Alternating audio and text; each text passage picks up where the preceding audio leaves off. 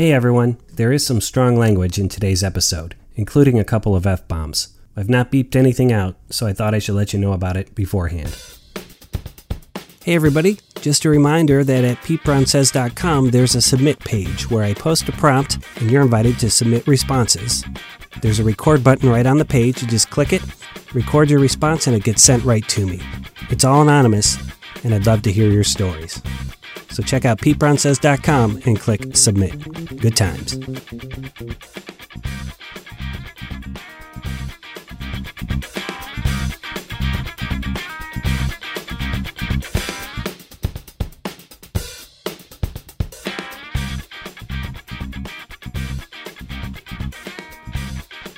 This is Season 2, Episode 5, Sleeping Late and Speaking French. Hey everybody, this is Pete in almost real time. We're just about halfway through Season 2 of the show. I'm hoping you're finding things in it to like. The download numbers are just now creeping back up to where they were back when I wrapped Season 1 over a year ago. That was at the end of 2017. So if you've been sharing the show with your friends or recommending it to folks or writing reviews on iTunes, I super appreciate it. Still not getting much traction at the submit page over on PeteBrownSays.com. If you'd like to share a story or respond to a prompt, just head there, click submit, and there's a button right on the page where you can record your story and it gets sent right to me. I'm not going to lie, today's show is a long one. It's the longest I've written, and it's one that I've considered splitting into two parts for a while, and then I thought just as long about not recording this one at all. But as one of my beta listeners told me, although it's long, it holds itself together well enough. I hope you find this to be true as well. Although most of the stories in this episode are preoccupied with how terrifically unacademic I was in college, they're all driven, as it were, by the fact that my son will soon be graduating high school and heading off to college on his own. And there's just so much stuff that this brings up for me that I have a hard time wrapping my head around it when I'm writing.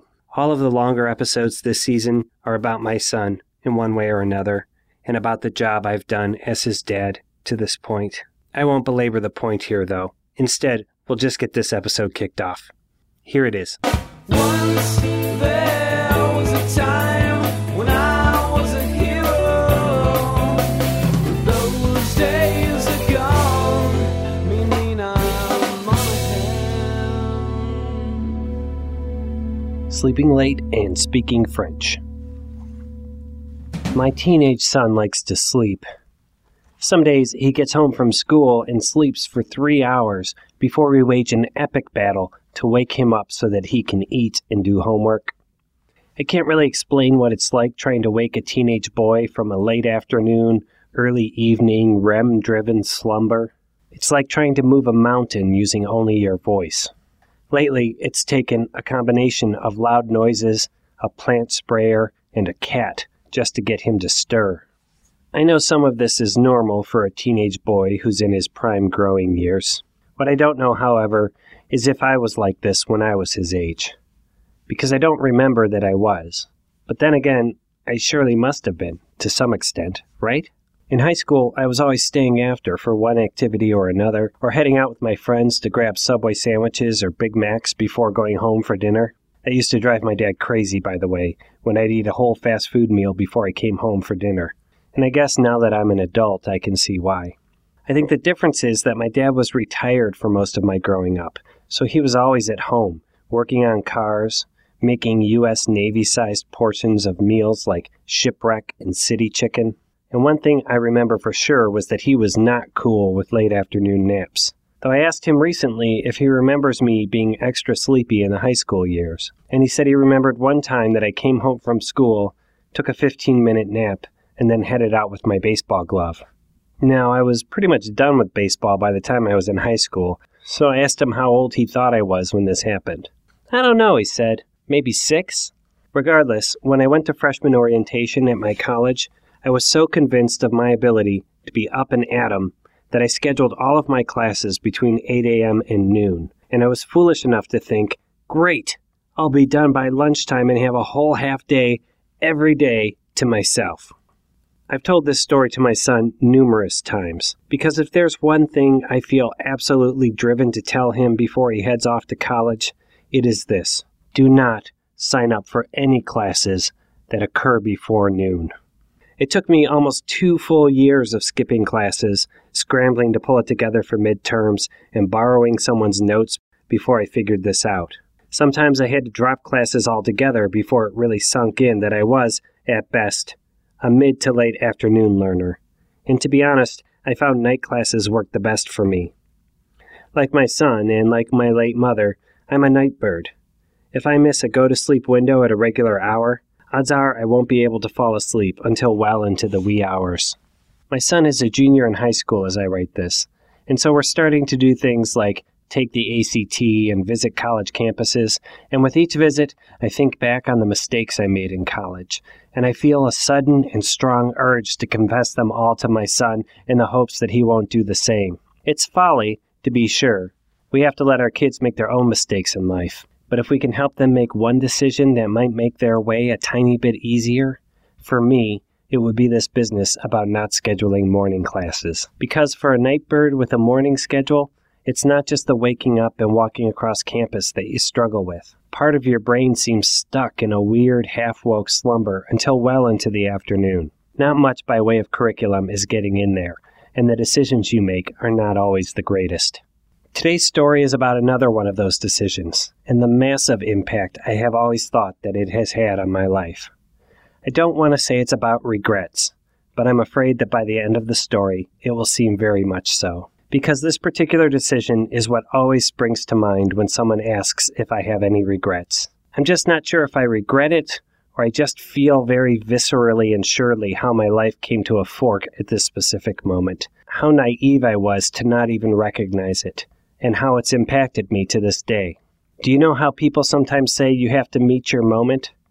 It was like that, only I passed on the meeting, and for the dumbest of reasons you can imagine. And believe it or not, this whole story sprung to mind this week when I was reviewing the stats for the podcast, and I noticed that I have a small but growing and faithful contingent of listeners in France.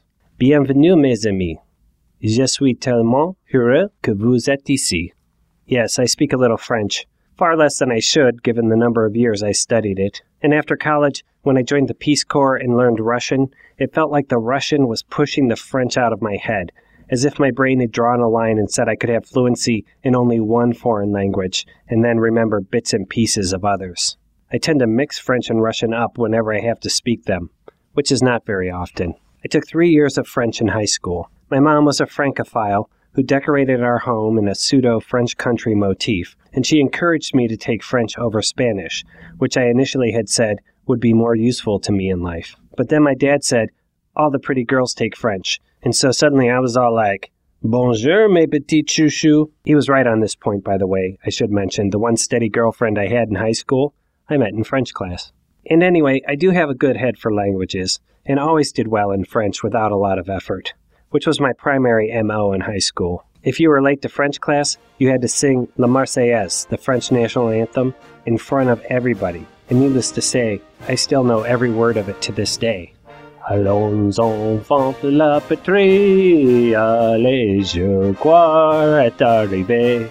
I've never really had a chance to speak French, though. My family didn't vacation very often, and certainly never overseas, so the language always felt more theoretical to me. The highlight of French class, beyond the pretty girls, was when my friend Jacques and I translated Queen's We Are the Champions into French, and then we would sing it when our groups would win various classroom competitions. I don't hear from Jacques too often. His real name is Jay, by the way, and we also called him Flip for a short time, since that is what he did in his Chevette during a snowstorm one winter. The last time I heard from Jay directly was the day after the Cleveland Cavaliers won the NBA championship in 2016. I found I had a message waiting from him the next morning. Nous sommes les champions, it read.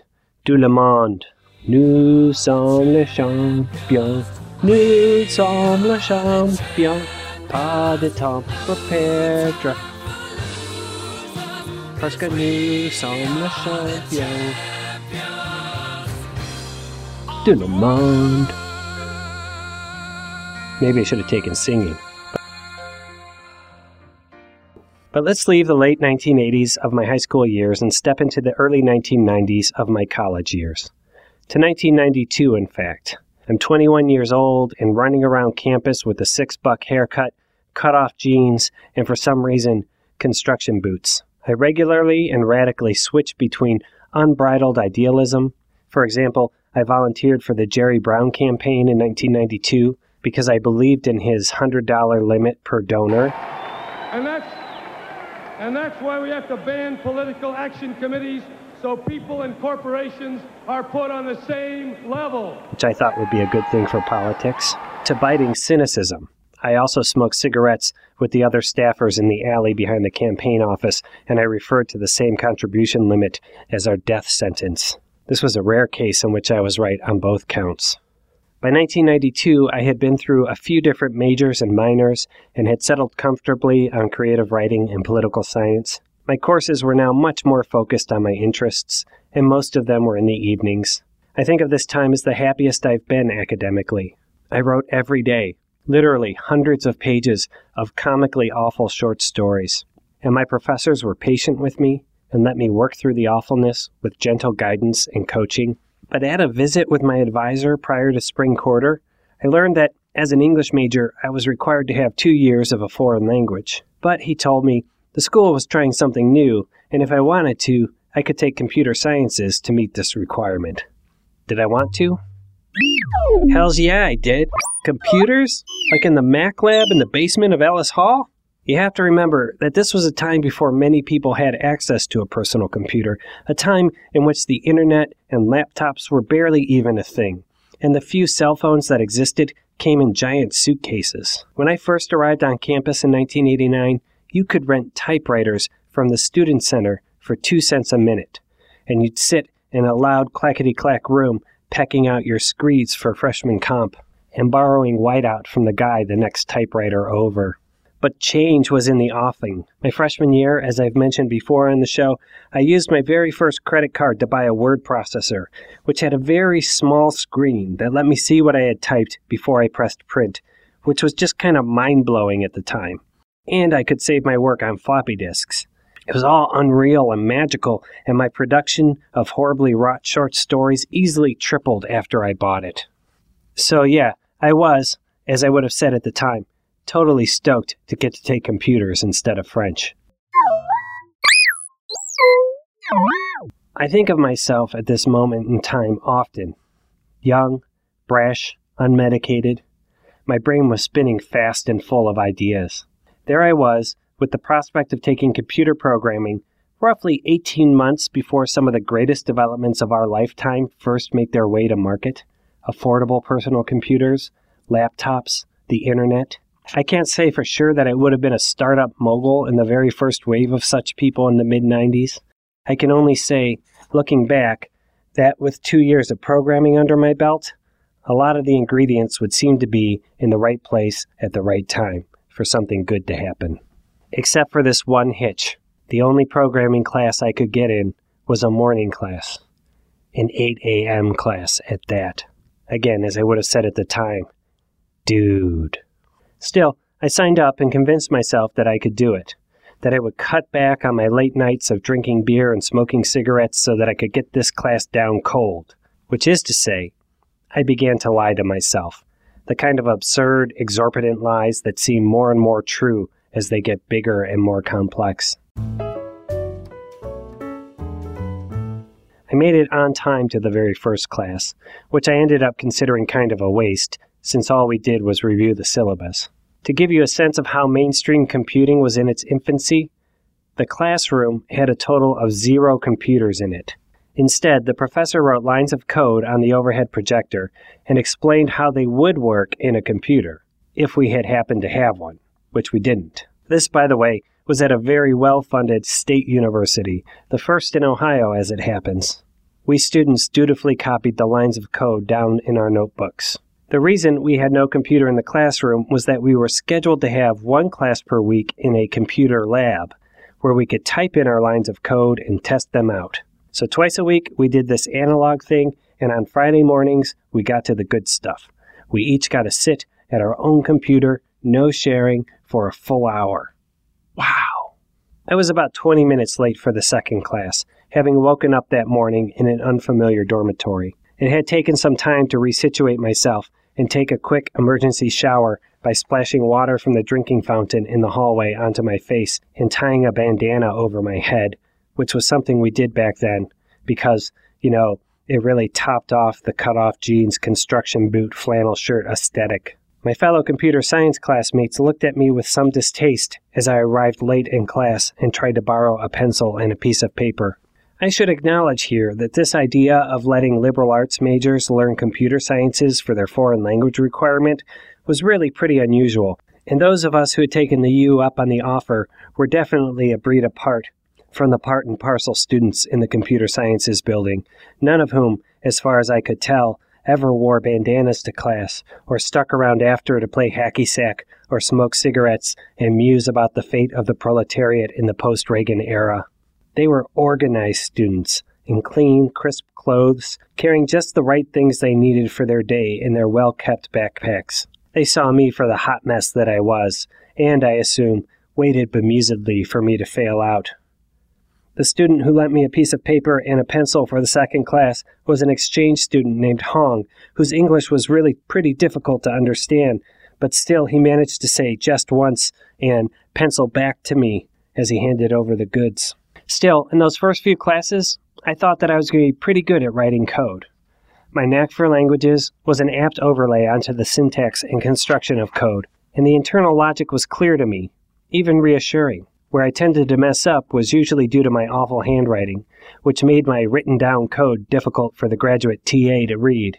Or, in my excitement to see the logic play out, I'd accidentally drop in a misplaced comma or a semicolon, either of which could bring an entire program crashing down.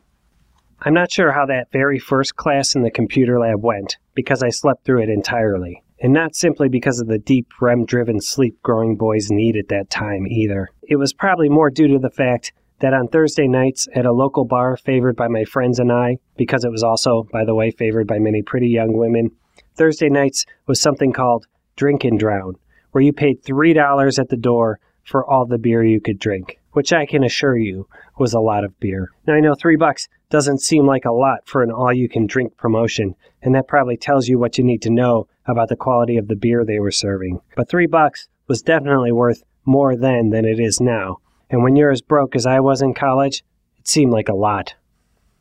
Luckily, I had devised a system.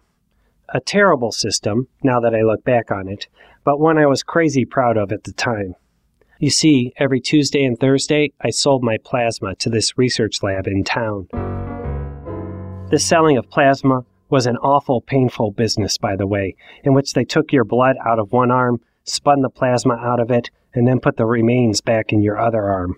I blacked out of my chair each and every time I did this, but instead of telling me not to come anymore, they told me I needed to get more iron in my diet. Oh, for sure, I'd say. I'll do that. Iron, baby. Iron. Woohoo! The net result was that on Thursday nights, down a quart of plasma and still lightheaded, I usually had a crisp 10-spot in my pocket, which covered $2 for a Whopper at the Uptown Burger King, then $3 for Drink and Drown, and then, if I was cogent enough when the bar closed at 2 a.m., another $3 for a burrito from the Burrito Buggy. Okay, 47-year-old Pete here for a second, sitting in a coffee shop and looking at the previous few paragraphs with something that is not short of horror. I should note that I've been encouraging my son to apply to my alma mater, but as I think about it in detail, I'm wondering if maybe that's not the best idea. And also, former college friends who listen to the podcast, anybody ever think of maybe pulling me aside and advising me to dial it down a notch or two? No one? Really? Anyway, I missed the first class in the computer lab entirely. I woke up around noon that day in the basement of a fraternity house. I wasn't in a fraternity, by the way, and to be honest, I couldn't remember how I got there. But one of the pledges started poking me with a broom and told me I had to go. The next Monday, I made it to class on time and with a notebook and a pencil, which I showed to Hong when I got there and at which he nodded appreciatively.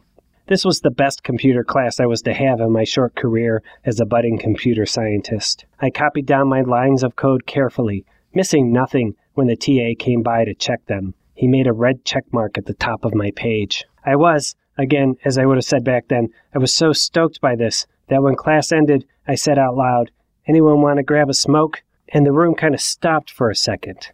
Like everyone who had been in the process, or in proc, as we said in computer class, everyone who was in proc of loading up their backpacks for a moment just stopped and looked at me like they couldn't quite fathom the question I had asked. Communication error detected.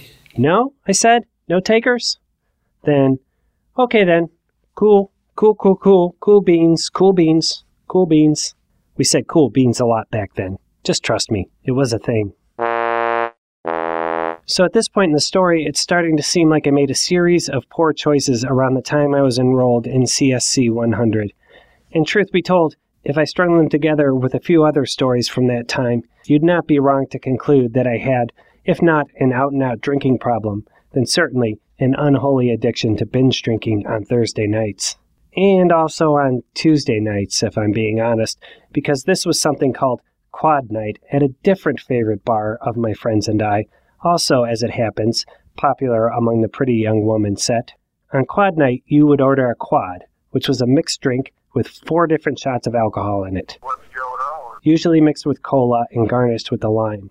They came in these tall glasses with a red straw, and we felt very grown up about the whole business of ordering them and drinking them as we headed back to the foosball table, which was another unique feature of this bar. Quads were cheap, about $2 each, so with my Tuesday infusion of plasma cash, I had plenty of dollars to get myself into trouble. So on that Tuesday night, the second week of my computer class, it's fair to say I hit both quads and foosball in equal measure. I know that I made it back to the house I lived in with anywhere between 4 and 7 other young men at any given point in time, because I woke up around 10 a.m. on the couch, still holding a half-eaten burrito in my hand.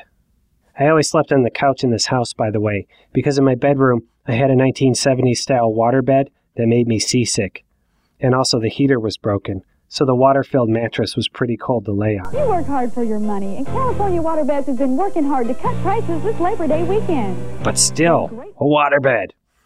I was pretty angry with myself for missing class that Wednesday morning, especially since Monday's class had gone so well. My monkey mind went nuts, denigrating myself for my shitty decisions, and it only paused between long paragraphs of negative self-talk long enough to mentally swear oaths to all gods, known and unknown, that I would make it to the computer lab on Friday morning at 8 a.m. so that I could type in my code that I had so carefully copied into my notebook. So on Thursday, when a few of my housemates asked if I was going to drink and drown, I said, no thanks. I have some important stuff to do in the morning. It's hard to describe how the 3 of their faces fell at that moment, like they were struck dumb by what I had said. One of these guys was my very good friend Brady, a big guy who always had my back during the tight scrapes my mouth often got me into back then.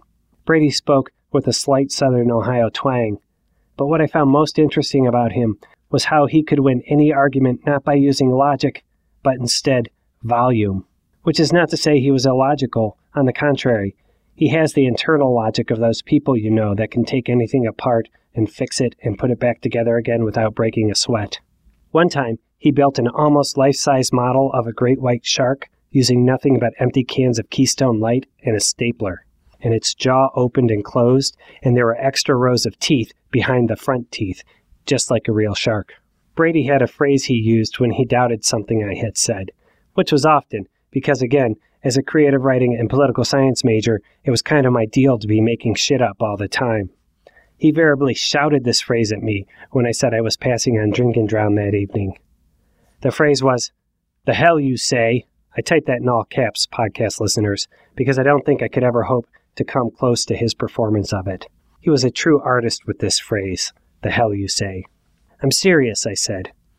"I'm still feeling woozy from the plasma thing today, and I have to be at class at 8 a.m. One of my friends took a seat, as if he couldn't parse this information standing up.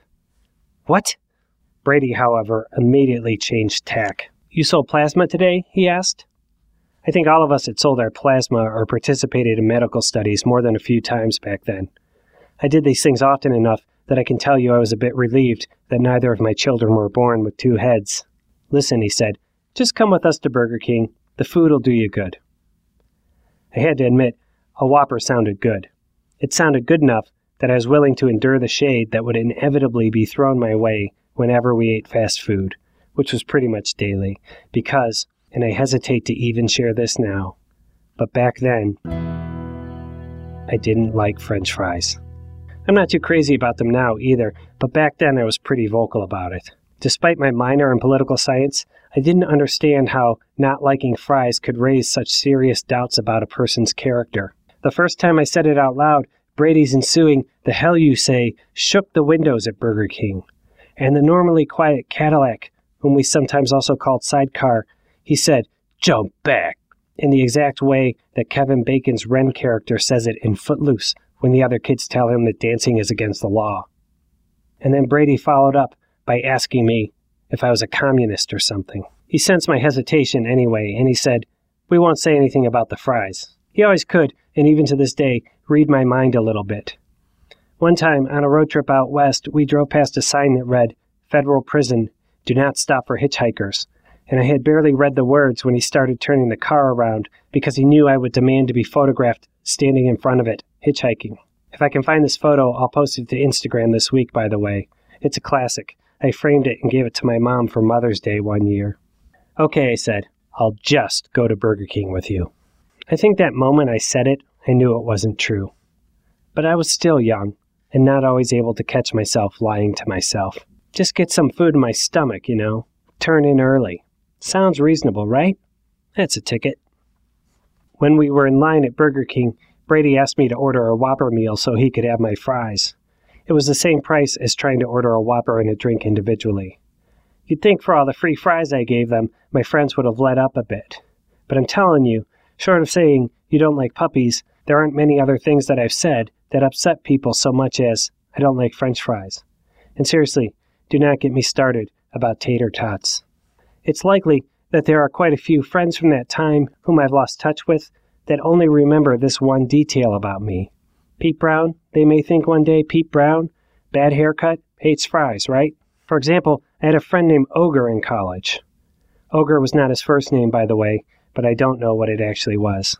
Nor do I remember his girlfriend's name because we called her, and yes, 47-year-old me is wincing now, we called her Mrs. Ogre for 4 full years.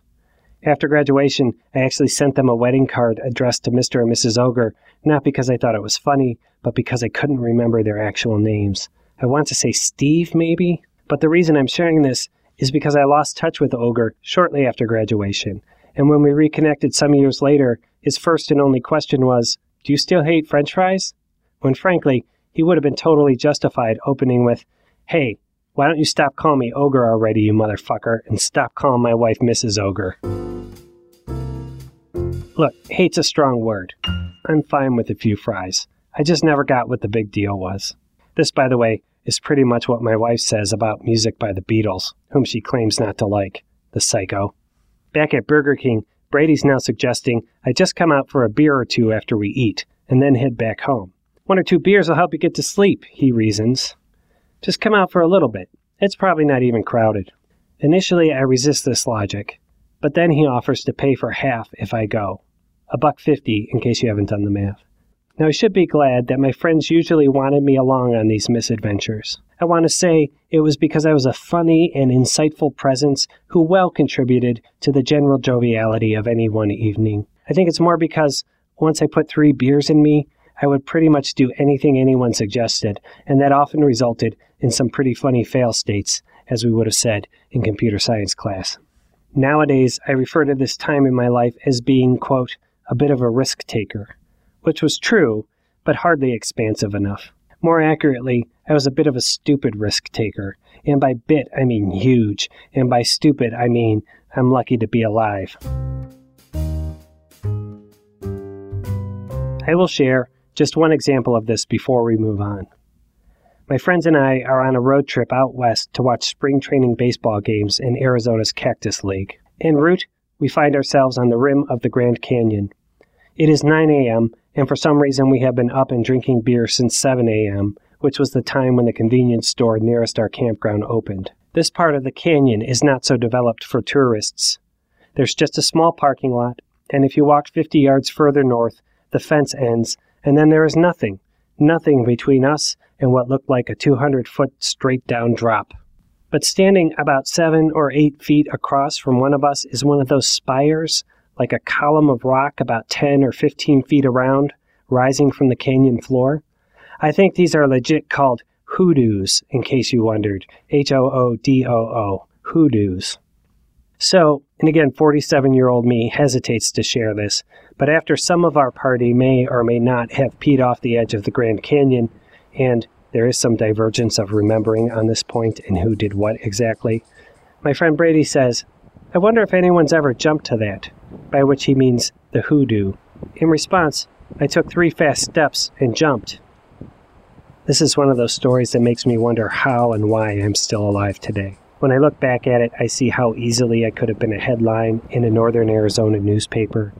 Idiot Buckeye dies in ill-considered leap to hoodoo, comma, alcohol suspected. But the problem wasn't making it to the hoodoo. I made it with some room to spare. The problem was stopping myself once I landed, which I managed to do, but which included an unsettling slide across a few feet of rock, during which, I'm not going to lie, I mean, why start now, during which a number 2 threatened to peek out of my butt. That kind of almost lost control of your bowels risk, that was my bailiwick. That was my wheelhouse. Also, after I jumped, Brady shouted at me, "The hell you say," so loudly that it reverberated across the canyon. "The hell you say, the hell you say, the hell you say, the hell you say, the hell you say." I have to admit that being on the hoodoo wasn't as cool as I thought it would be. I mean, I had hoped to have this kind of peaceful moment on this truly exclusive bit of Earth that for sure had only been visited by a small handful of people. And by people, I mean fellow idiots. But it wasn't peaceful. It wasn't peaceful because Brady was across the divide, yelling things at me like, "Jesus fucking Christ," and "What's wrong with you?" and "If you die, there's no way I'm going down there to get your body." "Don't worry," I called back from the column, collecting myself and taking a knee because my legs felt a little shaky. "They have people for that." This elicited a laugh, and a few moments later, my friend Lothar jumped across. "That was scary," he understated as he skidded to a stop. Then I sat on the edge of the hoodoo overlooking the canyon and dangled my feet down. "What a view," I said, which was kind of a lie because it wasn't all that different from the view from the edge 6 feet away where Brady stood still cursing us.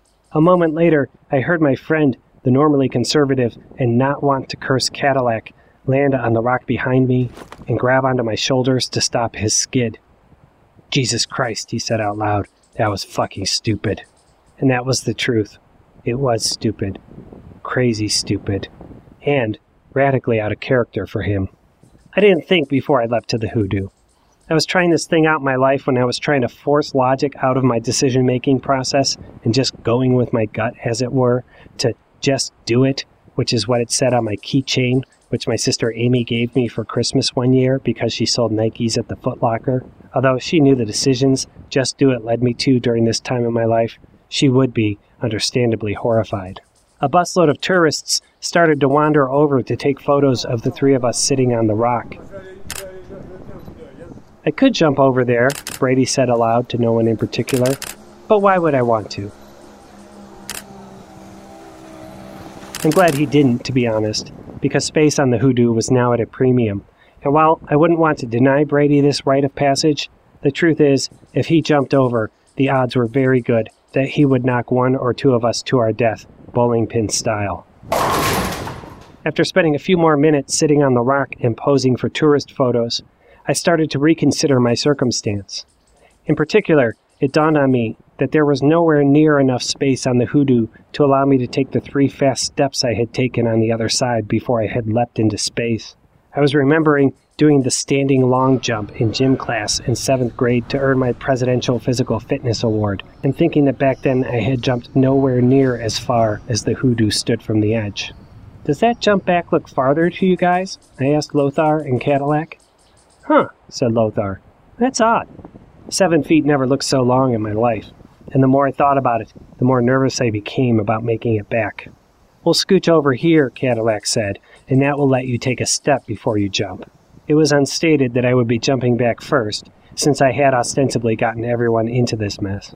If I didn't make it, Lothar and Cadillac were sure to put out a call for help.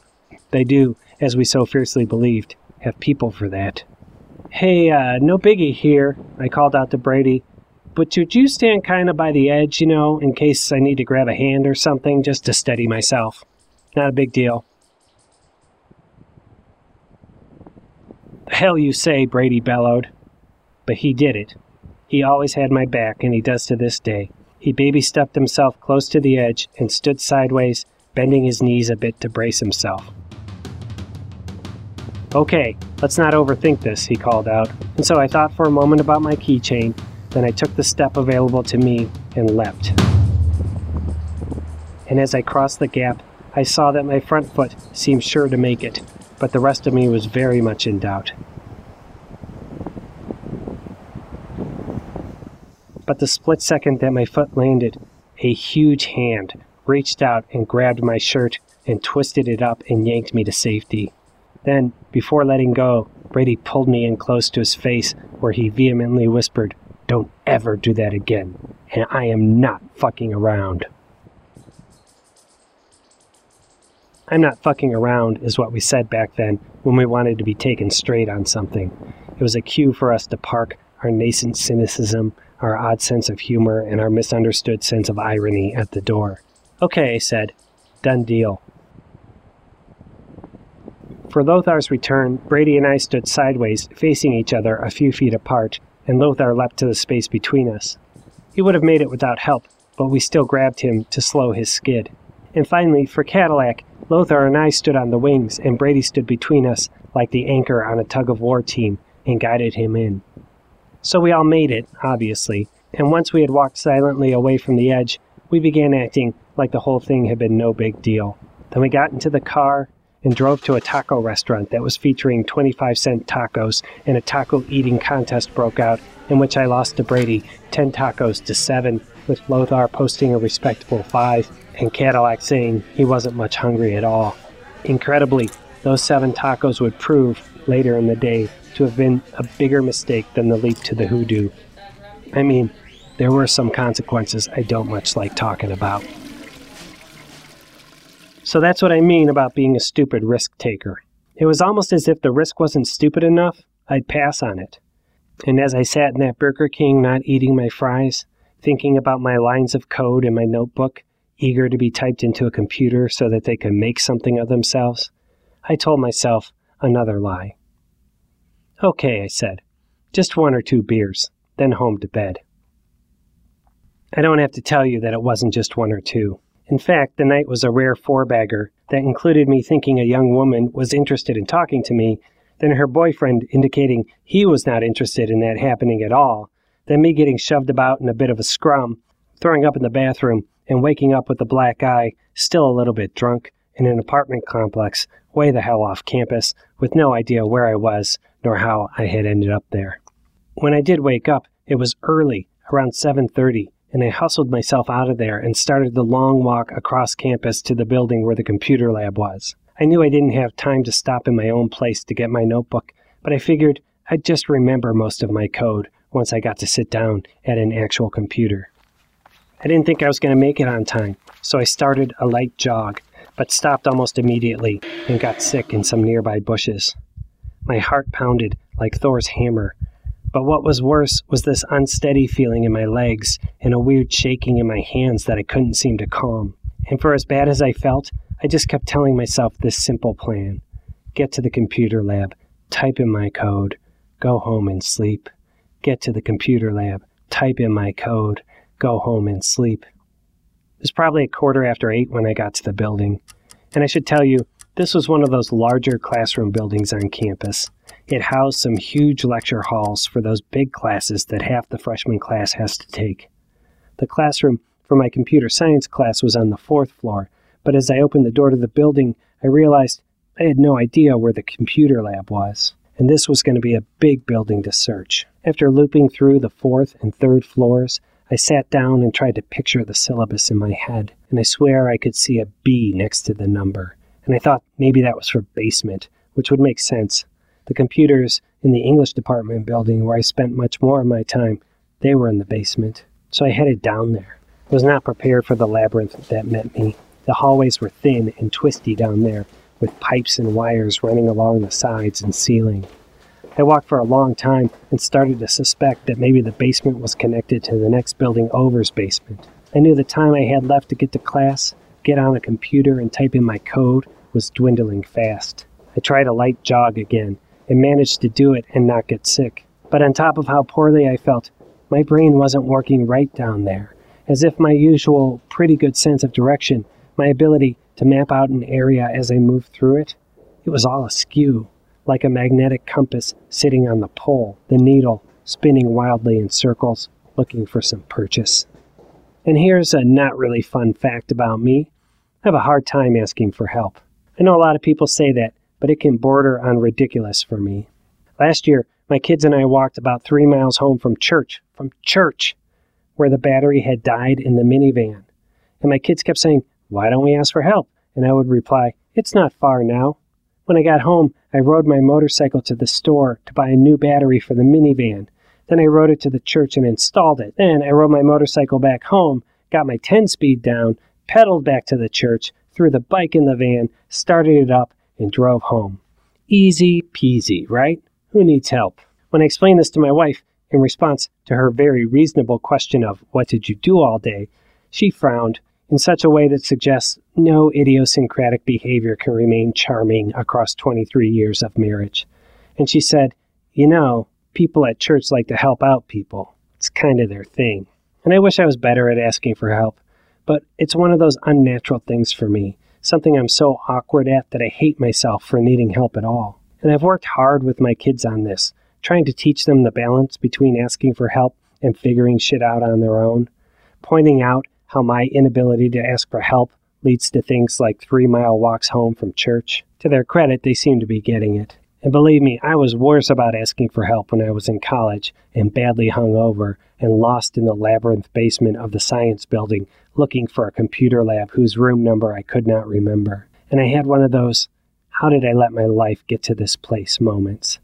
And I stopped walking and huffed a big sigh and ran my hand through my hair and then made the decision that I believed for years and years afterward altered the course of my life dramatically.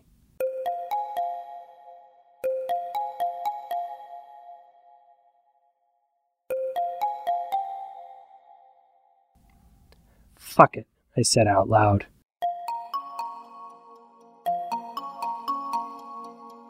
"I'll take French."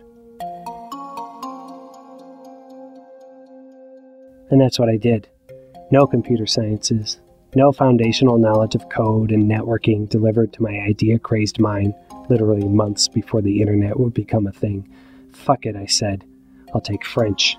I can't tell you how thoroughly I believed my life changed right there. Years later, I would work a spell as a technical writer for a few software companies, a job I was good at because, like languages, I understood systems pretty well, and that's about the level you needed to understand to be a good technical writer in those days. I worked alongside software engineers for years.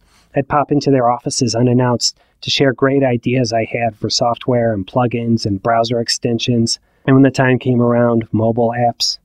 They would smile politely and tolerate my intrusion, and if I started scribbling maniacally on their whiteboards, they'd clear their throats and say things like, "Man, I've got a lot of shit to do today," and I would put the marker down and look sadly at whatever idea I had just sketched and head back to my cubicle, the one in the corner over by the printer, which most people thought was my job to unjam when they ganked it up. I'd bid farewell to the idea that was almost born that day, and I'd move along. A few of my ideas, over time, became realities, for what that's worth. One was a single button that I would click, which would then generate about 600 pages of technical documentation. In essence, it did my job for me, but I remained employed because I was the guy who had to click it. I would then scroll through those hundreds of pages, looking for empty cells and tables, and then emailing developers and asking them to fix it. I did this every Monday for 2 years. One idea that a few guys thought was fun enough to actually build was a coffee maker that emailed you when the coffee was ready. This is still a great idea, by the way. We hacked one together with an old print server and a Mr. Coffee that beeped when it finished brewing a pot. We had to cut up an old parallel port cable. Those were those giant printer computer cables you used to use, and wire it into the coffee maker to work, which it did. But then the company's big boss got all worried about fire hazards and the fire marshal and code, and e-coffee, as I called it, was shut down. I think it ended up in a dumpster behind the building. It's just, have you ever been in a completely foreign country, unable to communicate what you need and sort of resorting to weird pantomiming that only seems to confuse people? That happened to me a lot when I was in the Peace Corps, a period of time, by the way, I will go into in some detail in a future season of the show. But the feeling was the same for me when I was an energetic young Turk in the early years of my professional career, bursting with a new idea every day, but unable to make them happen because I just didn't know the language. It's a frustrating feeling if you know it. My career took me out of software development after a few years and into all other sorts of writing experiences that I'm glad to have had. I've managed to raise a family, get braces for the kids, win a golden panda. College is now coming up for my offspring. I have all the trappings of a happy life, and it has been in so many ways. But if I ever daydream about own a helicopter wealthy, it's always connected to that moment in my life, where if ever I were to head down a different path, it was then.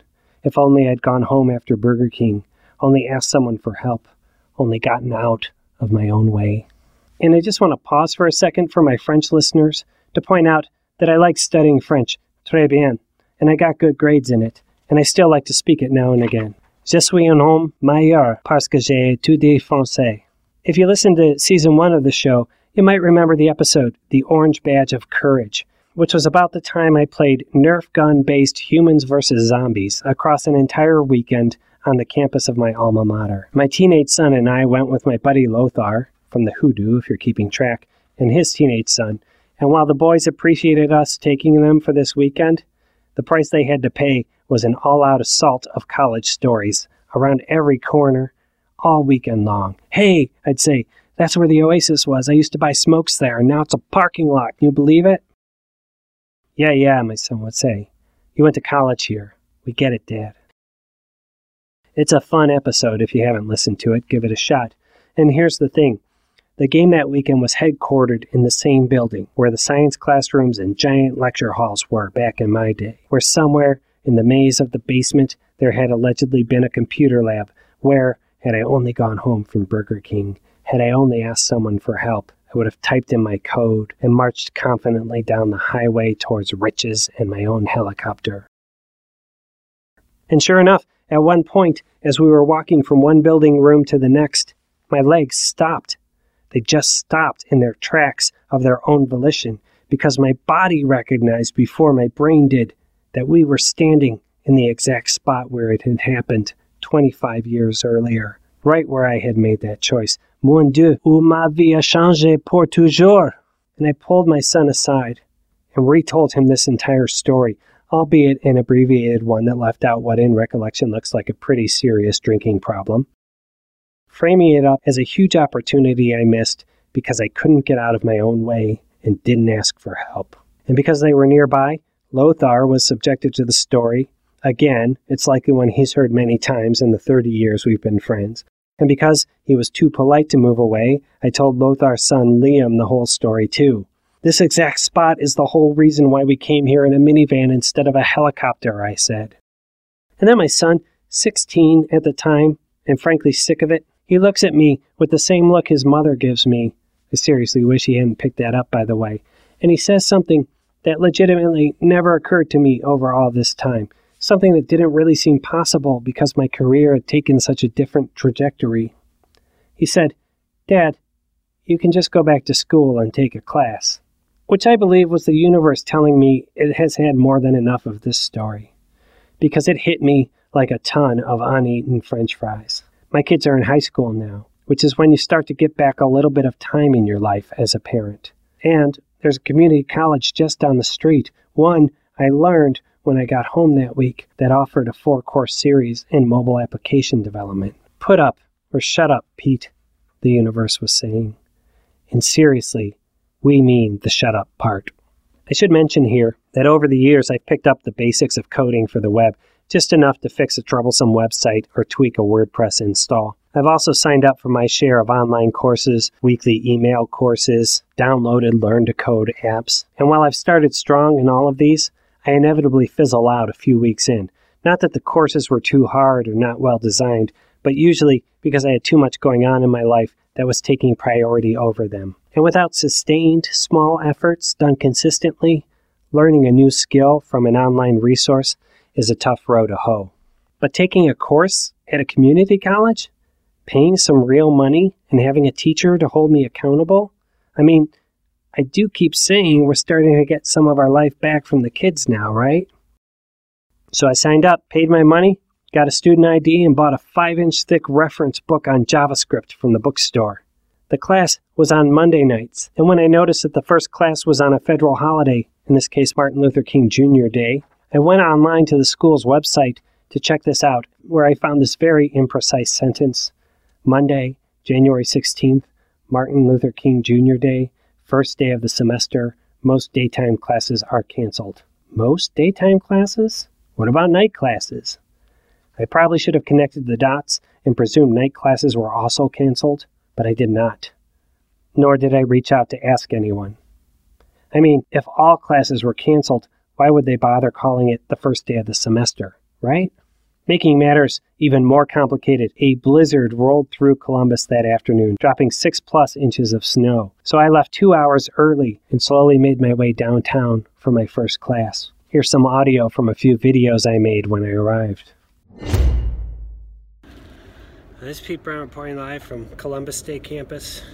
I'm supposed to have my first computer programming class tonight at 6 o'clock, and nobody is here. And all the buildings are locked, and the garage was locked, so I kind of parked in the middle of a unplowed parking lot. My class isn't for an hour. I thought I'd come down and get a coffee or something, but everything's closed. I don't know if it's closed because of the snow or because it's MLKJ Day. Either way, not off to a good start. This is Pete Brown again, reporting live from Columbus State Campus.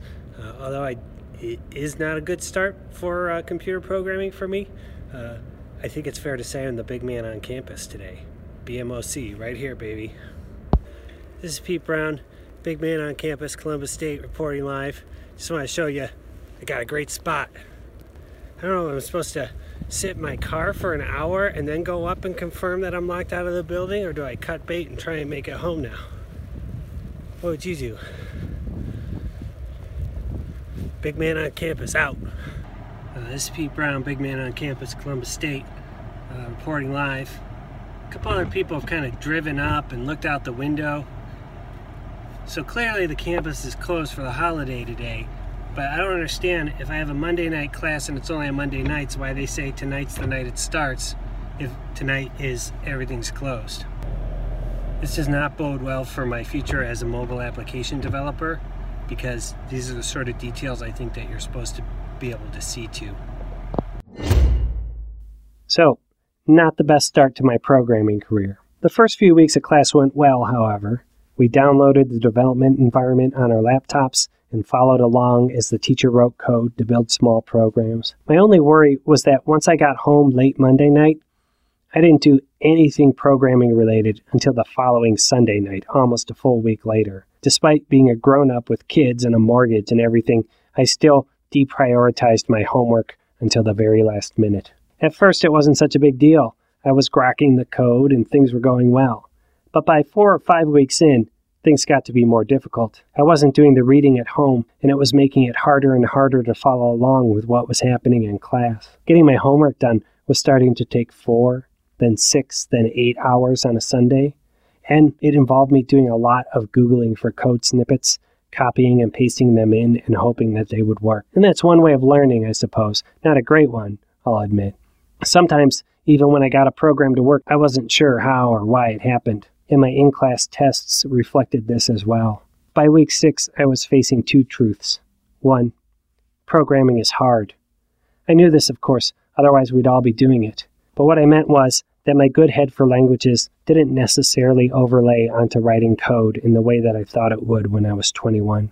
It helped on a system level, but not so much once you got into the details of code, where a misplaced semicolon could bring 8 hours of work crashing down. Truth number 2, learning to code was a much lower priority for me than lots of other things in my life, which is why I wasn't getting to the work until the night before class. Could I have worked harder to prioritize it and make more time to learn? Sure I could, but I found I didn't want to. I wanted to go see my kids' orchestra concerts and drive my daughter to and from play practice and binge watch horror dramas with my wife, all of which led me to believe that maybe this wasn't the right time to try and squeeze in an extra class in my life. I liked the work, I should add. I liked the trial and error and the feeling I got after a few hours of failing when I got the program assignment to do something close to what I was supposed to do. I just didn't like it enough to set aside other things in my life to do it. So instead of half-assing my way through the course, I raised the white flag.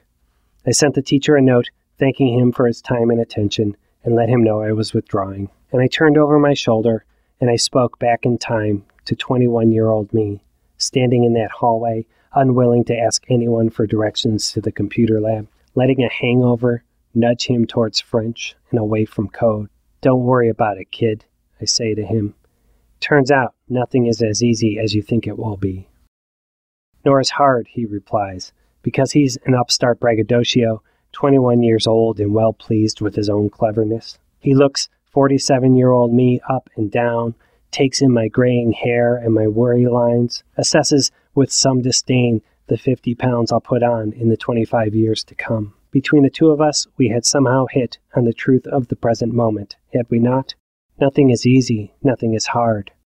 Everything simply is, and the rest is the product of our monkey minds, running amok and inventing things like regret and disappointment as a way, I think, to pull us away from the present moment, incessantly creating narratives to somehow explain the difference between things in our lives as they are and whatever idea we've attached ourselves to about how they should be.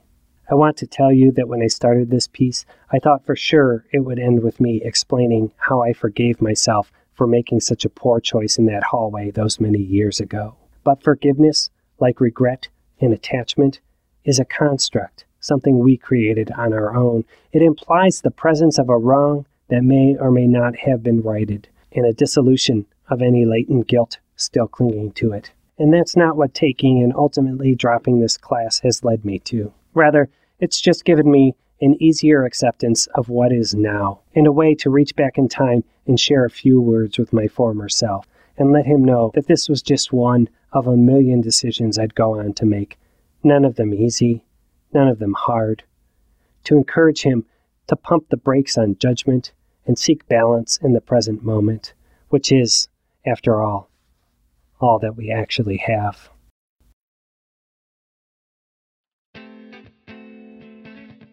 have a quick follow-up story for those of you who stuck this one out, and I thank you for listening this long. It's 2012, and a good deal of my business is happening in the UK, where I'm traveling frequently. My wife joins me for a long weekend in London, where we spin about visiting literary landmarks and trying to see plays and visiting art galleries and open-air markets. It is late on Saturday night as we are taking the tube back across town to our hotel. We are alone in our car for a while, but a few stops on, 3 young, happy French people get on the car.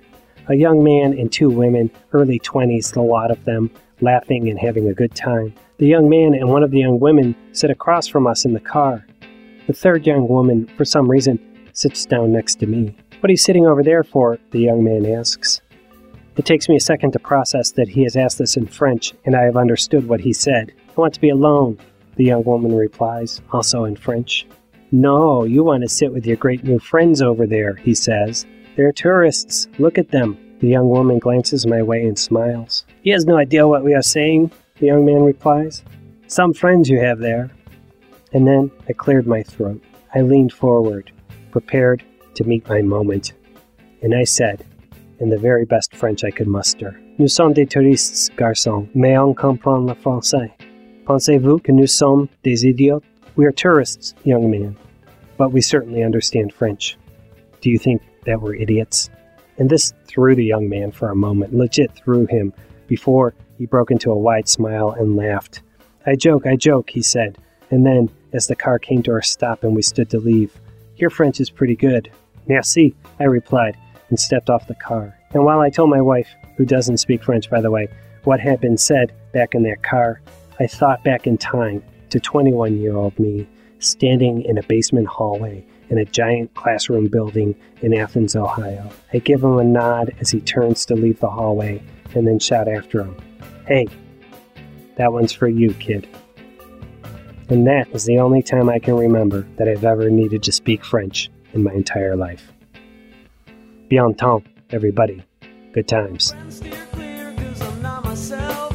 No, I'm not myself. Once there was a time when I was a hero. Those days are gone, meaning I'm on ahead. Hey everybody, this is Pete. This is the day the episode launched, and I'm just adding this drop in here because a very sharp-eared, loyal listener to the show texted me and pointed out that in this essay, which I wrote over the course of about 18 months, I mixed up Drink and Drown and Quad Night. I don't know if it matters that much, but Drink and Drown was on Tuesday nights and Quad Night was on Thursday nights, and I flip-flopped them in the writing of that essay, and I'm sorry for that. And I'm putting this note in because I'm hoping to not have to go back in and tear the whole episode apart to repair that. So, this is what I mean when I say episodes are written to the best of my memory. While I have a pretty good memory, sometimes it flip-flops Quad Night and Drink and Drown. Hope that's okay. Good times. Pete Brown Says is the property of Blue Monkey Communications and is a work of creative nonfiction audio written and produced by me, Pete Brown. This show is written to the very best of my memory. Some music in the show comes from Brian Hake and Kevin Davison, and the closing song, I'm Not Myself, is by their band Delicious. Other audio may have been sourced from the websites audionautics.com, incompetech.com, the YouTube Free Music Library, freesound.org, and podcastmusic.com. Most pieces are licensed under Creative Commons. Please see the show notes at petebrownsays.com for complete attribution. If you like the show, please leave us a review on iTunes or Google Play. And as always, thanks for your time listening today. Good times, everyone. Once there was a time